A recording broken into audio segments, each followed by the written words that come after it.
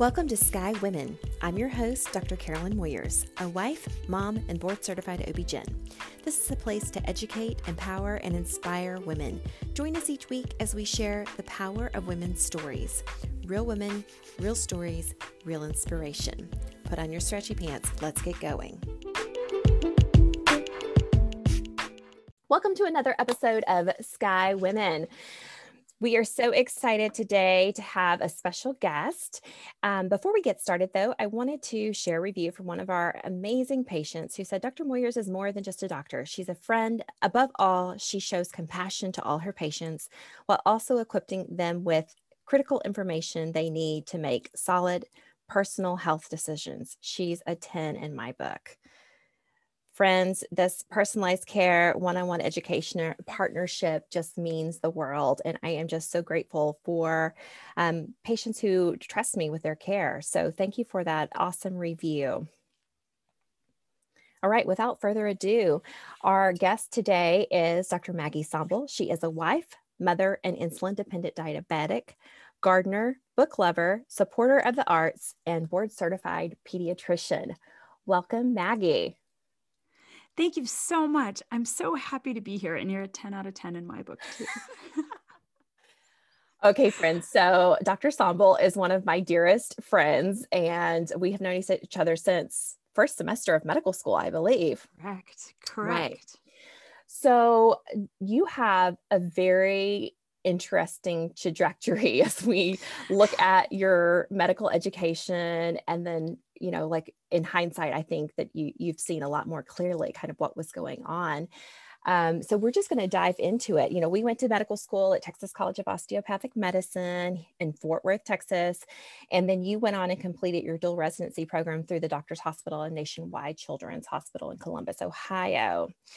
So I'm outside of Columbus. I'm actually, for the last 3 years, I've been at Knox Community Hospital, which is in Mount Vernon. It's about 60 miles from Columbus, Ohio.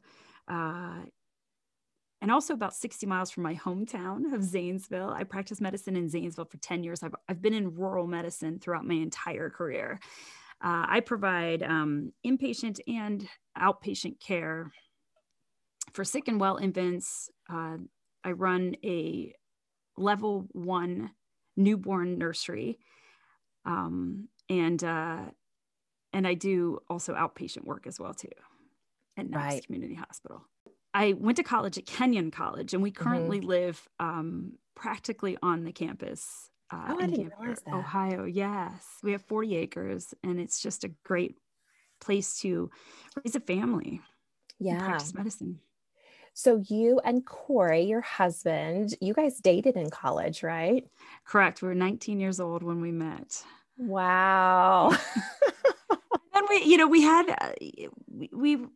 had periods of time where we were together and periods of time where we're not together. Very challenging. He was obtaining a master's degree in film in Florida, and I was obtaining a medical degree in Texas.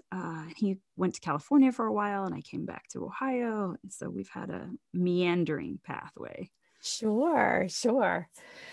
Okay, so let's talk about medical school and when you were struggling a bit, and let's talk about that leading up to you being diagnosed with type 1 diabetes. I was diagnosed I think we talked about it, April of 2004. I did struggle academically at times. I think in retrospect, I had probably been an insulin-dependent diabetic for at least 5 years, if not 7, prior to my diagnosis. And I had periods where I was doing well, and I think my pancreas was functioning, and I had periods where I was not doing well, and I think I was hyperglycemic. I distinctly remember at different times, I remember taking a test more than once, and somebody, in the morning I would eat a big breakfast, in preparation for testing, and I remember people waking me up and putting a pencil in my hand and saying, "Student Dr. Somble, you have to wake up. You have to finish your test. You have to finish your test." I had periods of, I think, profound hyperglycemia at times that I didn't understand, and I didn't know what was happening. Wow. Okay, so because I remember distinctly you being diagnosed because we had gone shopping that day and you declined going out to get a pedicure. I guess it had been a Yeah, post-test day. It had to have been a post-test day. it must have been a post-test day. But what's interesting is I had been in the student clinic earlier that day because I was having symptoms and they were so vague and non-specific. I was tired and I was having leg cramps. But other than that, I looked healthy. I wasn't ill. I didn't have a fever. So leaving the clinic as a side, they just had me leave a urine sample for, I don't even really know why, because I was going to have fasting labs the next day to get my electrolytes checked because I was having these leg cramps. And so I sort of left the sample in the office and then I left with you. And I think we weren't as dependent on our cell phones at that time. And so we were running around all day and they had called the house and then I got these, and I think I must have had a cell phone and they must have left a message on the cell phone, but I got progressively more worried messages on my phone that I needed to return to the clinic, that I had an abnormality on my urine. And then later, as we ran around all day, I was told to go to the emergency room. And so, I eventually called back the on-call physician and I argued with them. I said, what do you mean go to the emergency room? I'm going to get these labs tomorrow. I'm on my OB-GYN rotation. I'm going to get the labs in between. I'm going to go see hospitalized patients and then get the labs. And then, I have patients to see in the clinic. And they made me go to the emergency room that night. Yeah, I remember you were there for quite some time before you got admitted. Yes. Yeah. I remember just being sort of not difficult, but a little difficult. I was arguing with them and I remember that I was standing there. There was an intern and then the regular doc and the nurse and myself were sort of in a cluster and they took my blood sugar. And by that time I had been fasting hours. I think when I had a coffee with you and we might have gotten lunch, maybe, I can't recall. But I essentially had at least 8 hours with nothing to eat. And I had a blood sugar of 476. Wow. Yeah. So you're how old at this stage? 26. 26 years old. Yes. It is type 1 diabetes, right? Correct. Okay. Yes. Late onset, but type 1. And I know it was shocking for everybody. Correct. Probably mostly you, which is why you're like argumentative. I just, you're in denial. Like this is denial. happening. Right. Right. So I remember you being hospitalized and stopping by to see you and quickly kind of making an exit, realizing that you were vomiting, you were miserable, your mom was there with you supporting you, and like, this is not the time for social hour. Well, and the other thing too is every time I vomited, you vomited because you were in your first trimester. You were so sensitive to like just smells and I forgot about that. That's probably why I made a quick exit. Yeah. Yes. My mom flew down immediately. So I was admitted that night and my mom flew down immediately. I did not meet criteria for an ICU admission. I was close, but I was not at that time, even in DKA. And I had been living at that level for a really long time. Right.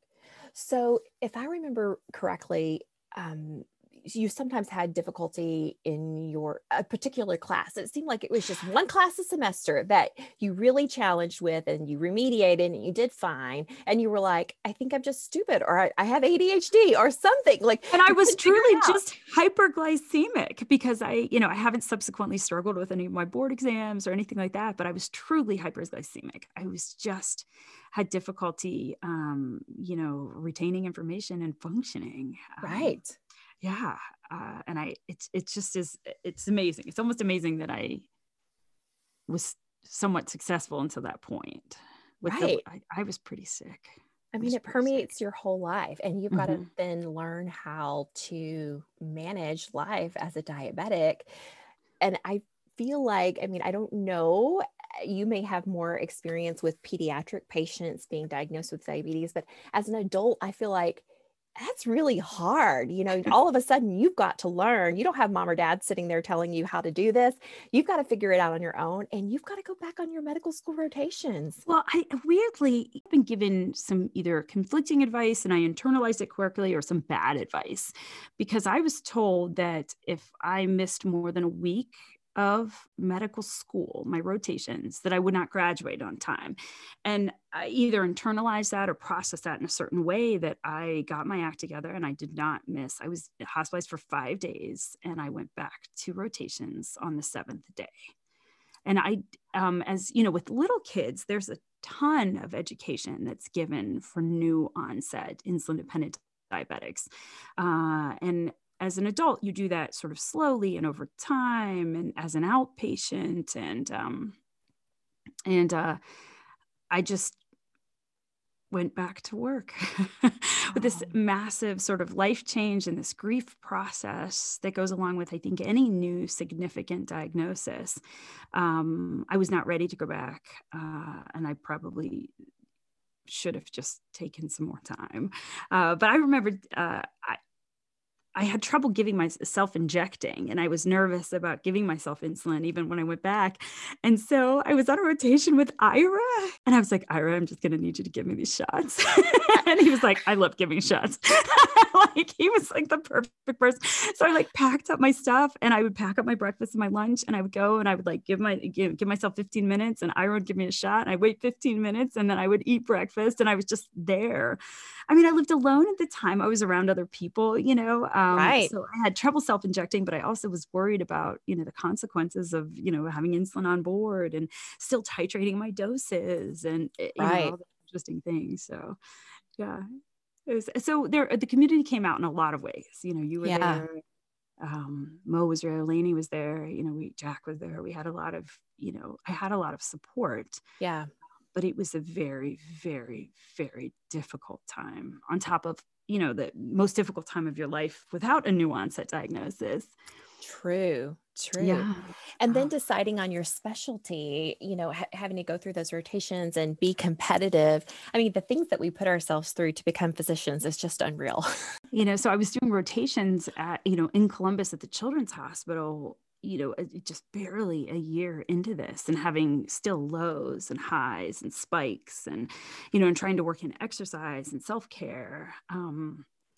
And did you find that stress worsened? Like you had a harder time controlling your diabetes when you were stressed? I do still. Right. So your blood sugars spike. Right. And now I wear a pump, and I have a continuous monitoring system. I have a loop, which is very, very helpful. And I've had, the best numbers in terms of an A1C and, less variance than I've ever had doing those things. Right. But I graduated from residency in 2008, and I took my first job and moved home. And then I started thinking about pregnancy. We got married in 2008. You were my maid of honor. Yeah. It was an awesome wedding, but I remember being very worried about you. I was very worried because your blood sugars were so high with all the stress around the wedding. Yes. Yeah. And then, with the honeymoon too, eating just a little differently and traveling and all those, it just it's complicated, and it takes you a long time to figure out how to maintain blood sugar control while traveling and eating different foods and indulging a little bit more. Right. So talk to me about whenever you guys decided that you were ready to start a family and you realized, okay, I know the effects of diabetes on babies. So how do I get good control of my glycemic control? So I had decent control, what anybody would consider to be optimal control starting around 2009, 2010. I had an A1C of about 6.5, which is optimal for people who are just living, not people who are trying to get pregnant. So even though my numbers looked decent, I would like them to be lower. I'd like them to be around 6.0, an A1C, which is a 3-month hemoglobin A1C, a 3-month marker of how well you're controlled. but I was also having big swings. So to get an average of a 6.5, I felt that I was having lows and highs, or, I would like to kind of narrow that gap to be very, very steady and stable without spikes in high and spikes in low to make that average look decent. So, around 2009, 2010, we were thinking of pregnancy, and I started reaching out to OB-GYNs, particularly maternal fetal medicine OB-GYNs, saying, I am not pregnant. I'm wanting to get pregnant. Will you help me control my blood sugar? But there's this interesting sort of a gap with before you're pregnant. So typically you're seen 6, 7, 8 weeks after you're pregnant. That's your first appointment with an OB-GYN. So nobody wanted to help me. And then they help you get really tightly controlled. But by that time, so much has happened. The heart is formed, the neural tube is formed, that if you come in at 6, 8 weeks and your level of control is not good, then it seems like it's too late. Right. So I love that you were being proactive, but I find it concerning that your preconception counseling, you really couldn't get pointed in the right direction. I know you were working with your endocrinologist, but you felt like we're just not cutting it. Right. And she just felt that my numbers were really good at the time. And, you see them every 3 months and they're not, looking, she wasn't, I think at the time, aggressive enough for me. Right. So I did reach out to a company, this wonderful man named Gary Schneider, who is the owner and the clinical director of Integrated Diabetes Services. And so it was sort of, at that time, it was very, very novel to meet with somebody via Zoom and to pay a fee for service, Right. Sort of the things that have become a lot more normalized. He was really on the cutting edge. So he is a clinical diabetic educator. He's an exercise physiologist. He had written a number of books at that point. I think he's up to 6 now. The most famous book that he wrote is called Think Like a Pancreas. And so I just started having, I paid a fee for service and I started working with him and we shaved off. I mean, I was running like 5.2 and 5.5. He continued to co-manage me throughout the pregnancy. So I had, wow. I had an OB-GYN. I was seen by maternal fetal medicine. So that was through Ohio State. I had a regular OB-GYN and then I had a maternal fetal medicine doc and then he co-managed. So I would send blood sugar log 2 places, to maternal fetal medicine and to Gary Schneider. And he co-managed so tanked me up for pregnancy, got me ready for pregnancy, and then continued to co-manage my pregnancy. Wow.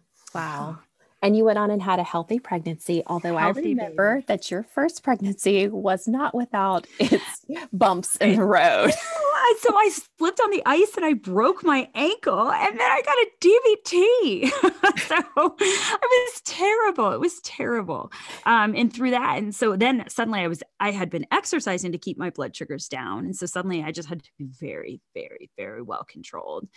So that was in February and early February. My child was born in late March. So that was Gus in 2011. So Gary managed and I had a healthy baby. He had a little bit of increased work of breathing. He had transitional tachypnea of the newborn, but he did not have any problems with his blood sugar. Yeah.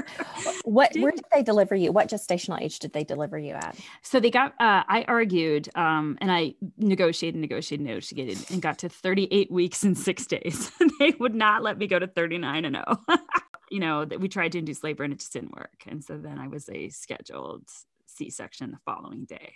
So the second time around, did you work with Gary again to keep your control? Correct. Okay. Throughout the whole thing. Gus was large for gestational age at 38 weeks and 6 days at 8 pounds, 8 ounces. And so Atticus was a scheduled C-section, also 38 and 6. But he was 10 pounds. Wow. But he didn't ever drop his blood sugar. Okay. So I want to point out a couple of things that have come up. As I hear you talking, I hear you saying that you advocated for yourself, even when you were told everything's fine. You felt like you knew you could do better and you looked for resources. Correct. Even if it was outside of the norm. Correct.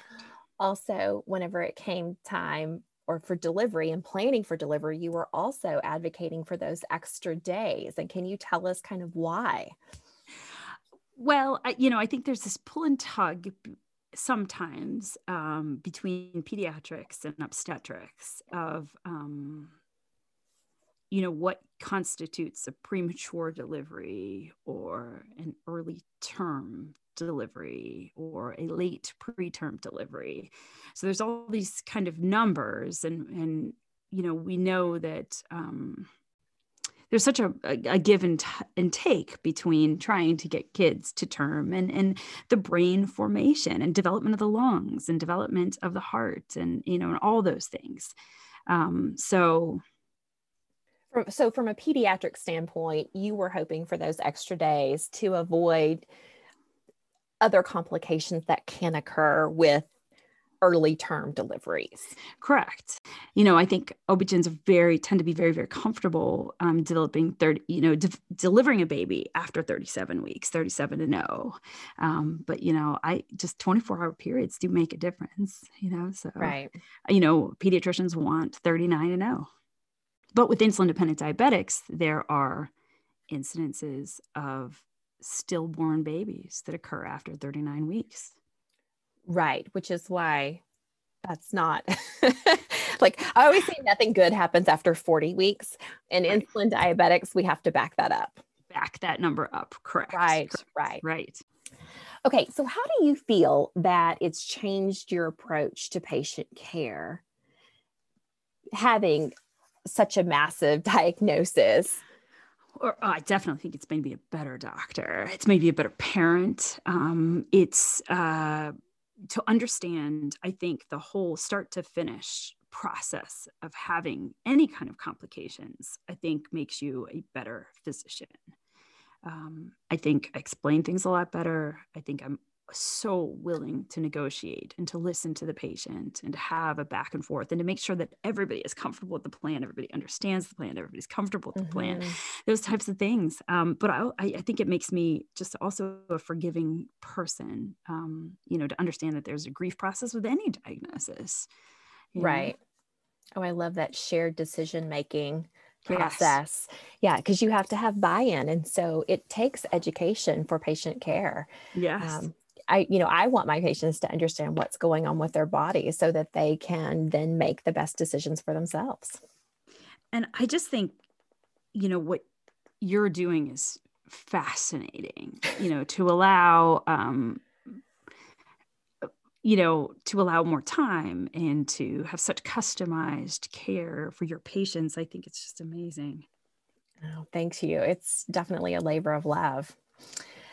All right. I want your best tips for new moms in regards to infant care or just whatever it is you see. Like, you get all the questions. You're seeing moms more frequently than we are as OB-GYNs, because now we might see them 1 week out if it's surgical delivery, and then by 3 weeks, 6 weeks. So they might have 2 to 3 visits with their OB-GYN, but in terms of infant care, you're seeing them frequently. So fill us in. So I typically see families 2 to 5 days following discharge from the hospital, and that's to check weight and bilirubin. That depends. There's a difference if you're a breastfed infant or a bottle feeding infant. There's a difference if you are a first-time parent, a first-time nursing parent. So we tend to, sometimes I see babies in 24 hours after leaving the hospital. So I see them. And then if they're, particularly if they're having some weight loss or some issues with breastfeeding, sometimes we follow them, if they're approaching a 10% total body weight loss, we tend to follow them, maybe even every 2 to 3 days, just to make sure that, they start to, hit that the maximum weight loss at 4 to 5 days for a full-term kid, and then start to regain birth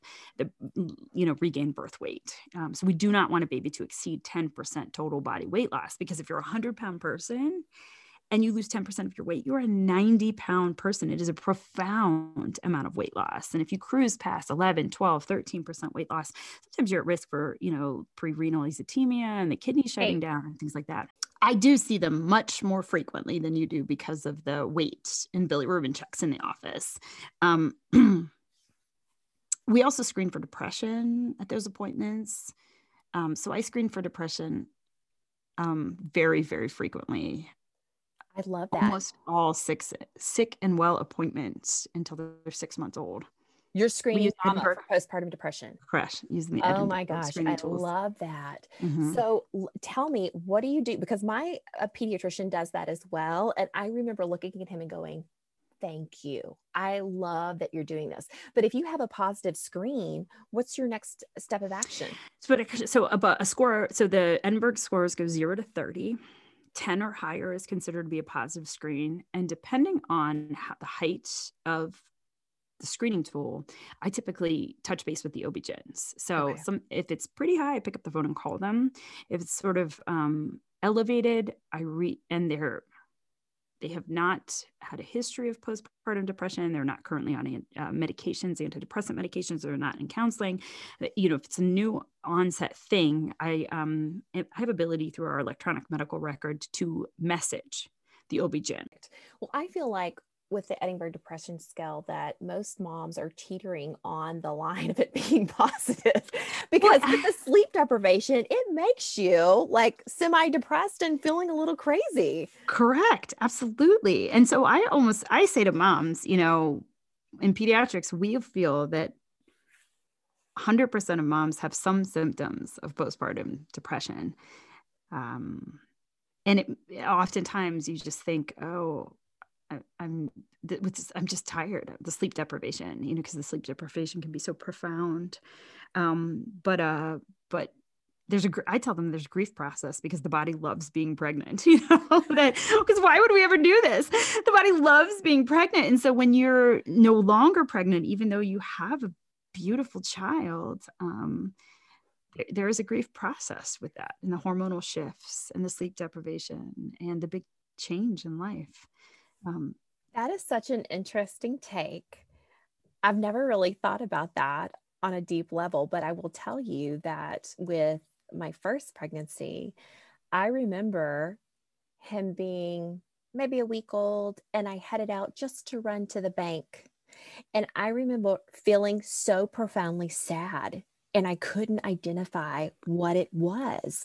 And I realized, oh my God, this is the first time in 10 months that I've been alone by myself, not with this little one I'm caring for in my uterus. You know? Right. It was an interesting perspective at, you know, that young age, first time mom. I was like, oh, this is why I'm feeling a little sad. There's a grief process when the body is no longer pregnant. Interesting. Yeah. Okay. Well, and I think that it takes a good year before you actually kind of feel yourself again in your body. Yeah. Or two. Yeah. It took me 2 years. You know, in all sincerity, it took me 2 years to say, oh, I'm ready to maybe start a little exercise. I'm ready to think of myself as a separate person, you know, not give quite so much. Right.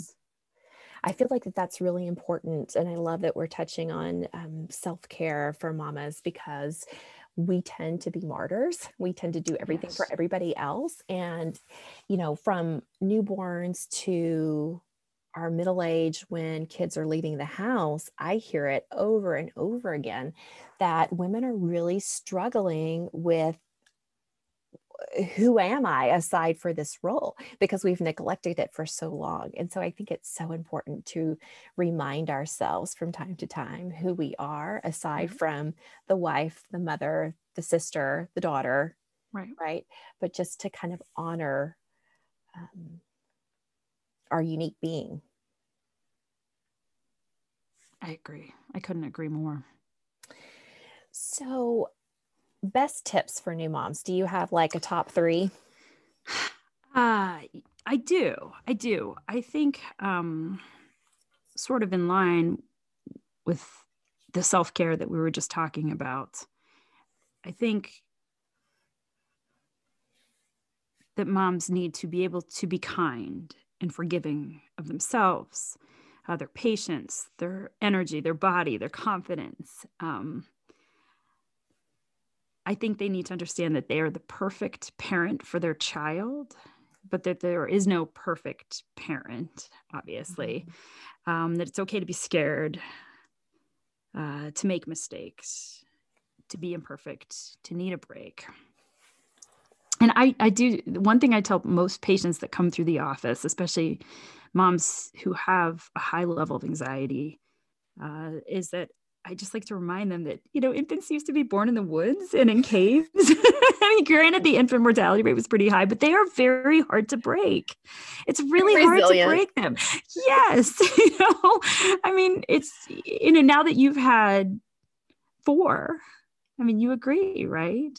Oh, yeah. And one of the things I always tell moms is that your baby's not going to die from crying. So Correct. if you are at your wit's end, put baby down, put them in the crib place, and walk away. Walk away, shut the door, take a shower. It doesn't matter. They're not going to remember. They're likely going to fall asleep. Correct. Because they're probably tired. Yeah.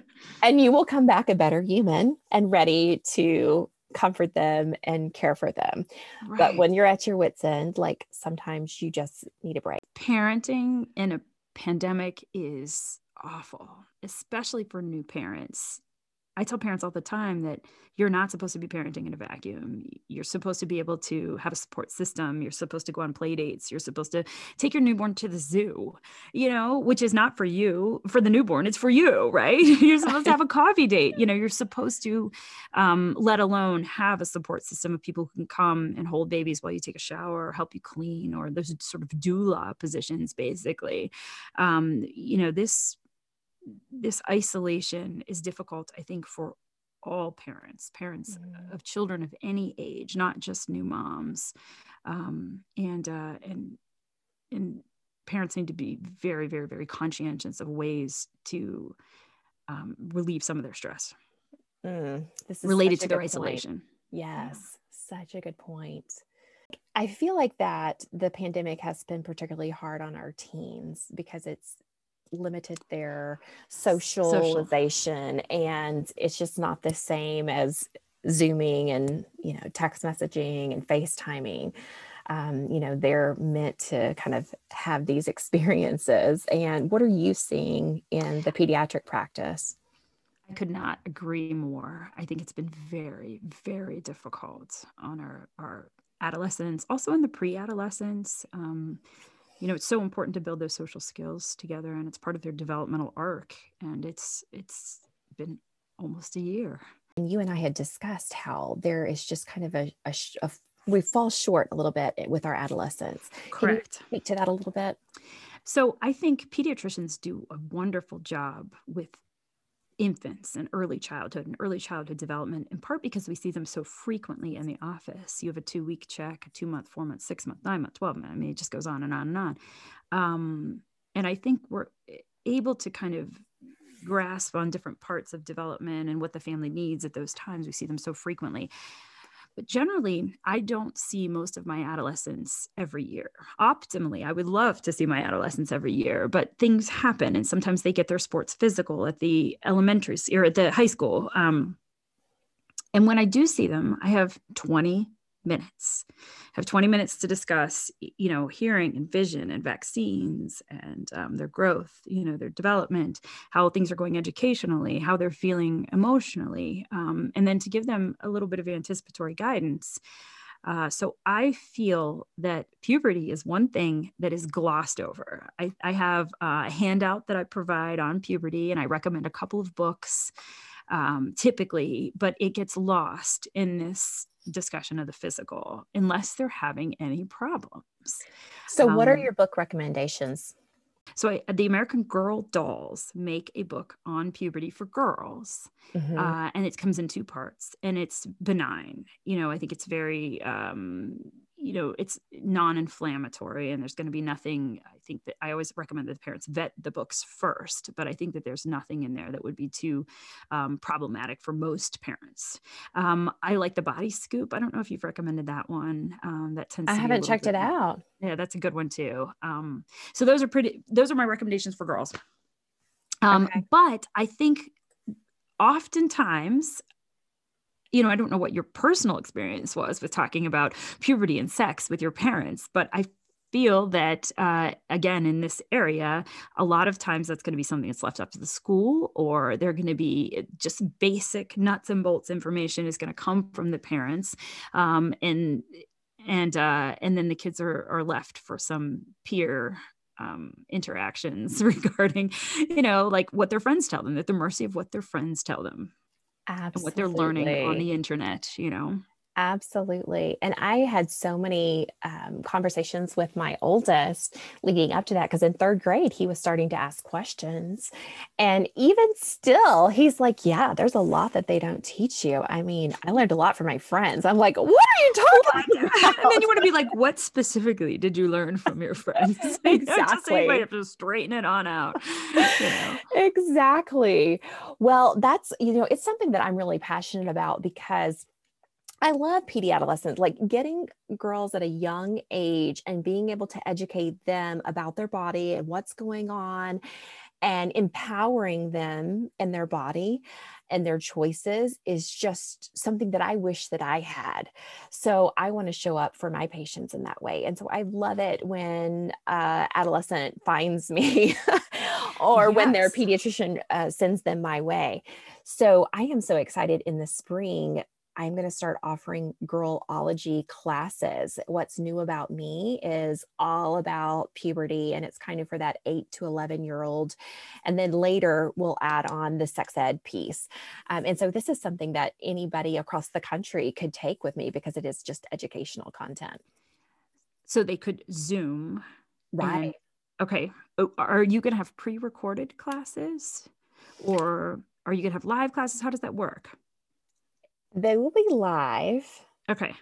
That this is an area where we could be doing so much better. And if we started to address these things at the level, 8 to 11-year-olds, we're going to do better in the long term for their sort of mental health and their thoughts and their hangups and their, you know what I mean?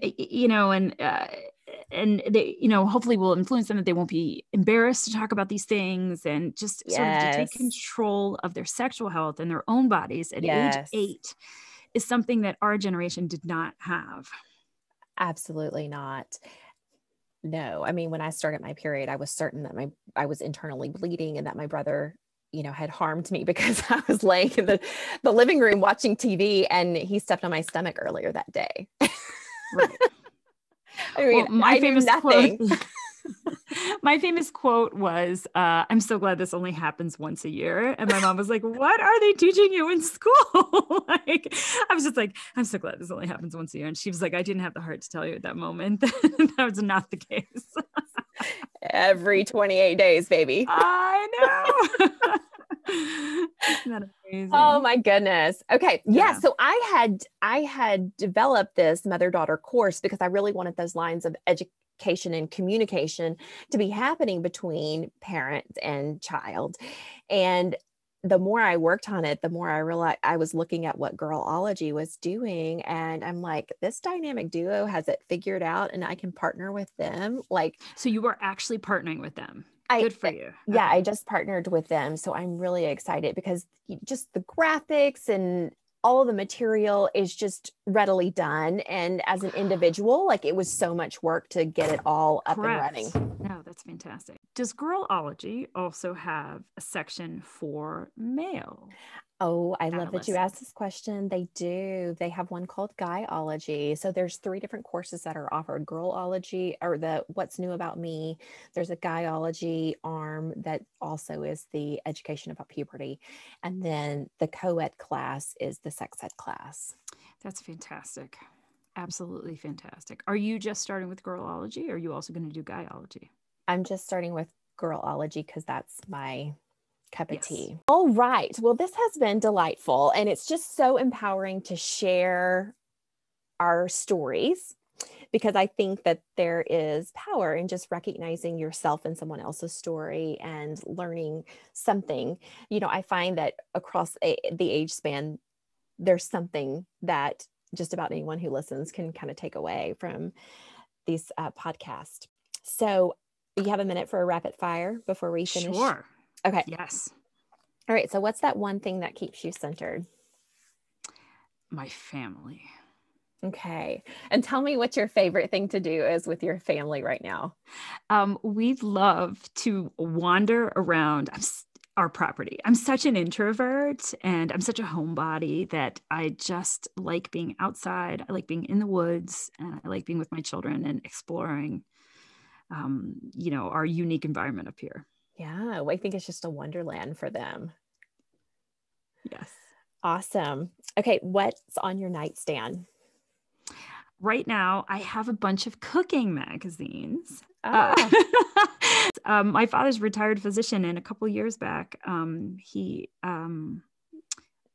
closed his practice, and they still send him magazines. And so my mom fishes out all the cooking magazines and sends them your way. Sends them my way, and it's so much fun. Yes, I have a cute little silver vase also that has some flowers in it right now, and that's my next thing. My glasses, my reading glasses. I love that. I remember your passion for cooking in medical school, and it always kind of inspired us to, have potluck dinners, right? Yes. Where we would get together and cook different dishes. Okay, what's a perfect day for Maggie Zomble? Again, I'm an absolute homebody. So sleeping in a little bit late, waking up, having my children there, having everybody having the day off, cooking a little bit, and talking on the phone with my mom. Perfect day. A little glass of wine, maybe later. That's right. It wouldn't be a perfect day without Ann Zomble. No. Yes, I know, right? She's amazing. Amazing. All right. Well, thank you so much for joining us today, Dr. Zomble. This has been such a pleasure. Much for having me. I cannot thank you enough. I really enjoyed this. All right, Sky Community, episode 13. Thank you so much for showing up and listening. If you found this episode helpful, rate, review, and share with a friend. Make sure you subscribe so that you get notified of new episodes. They come out weekly on Wednesday. And if you're interested in the educational component that we were discussing at the end of the episode with Girlology, those courses I will begin offering in March. And so if you're not following along on social, you can find me at Sky Women's Health and at Dr. Carolyn Moyers. That's Dr. Carolyn Moyers. And on our website, www.skywomenshealth.com. Until next week, be well.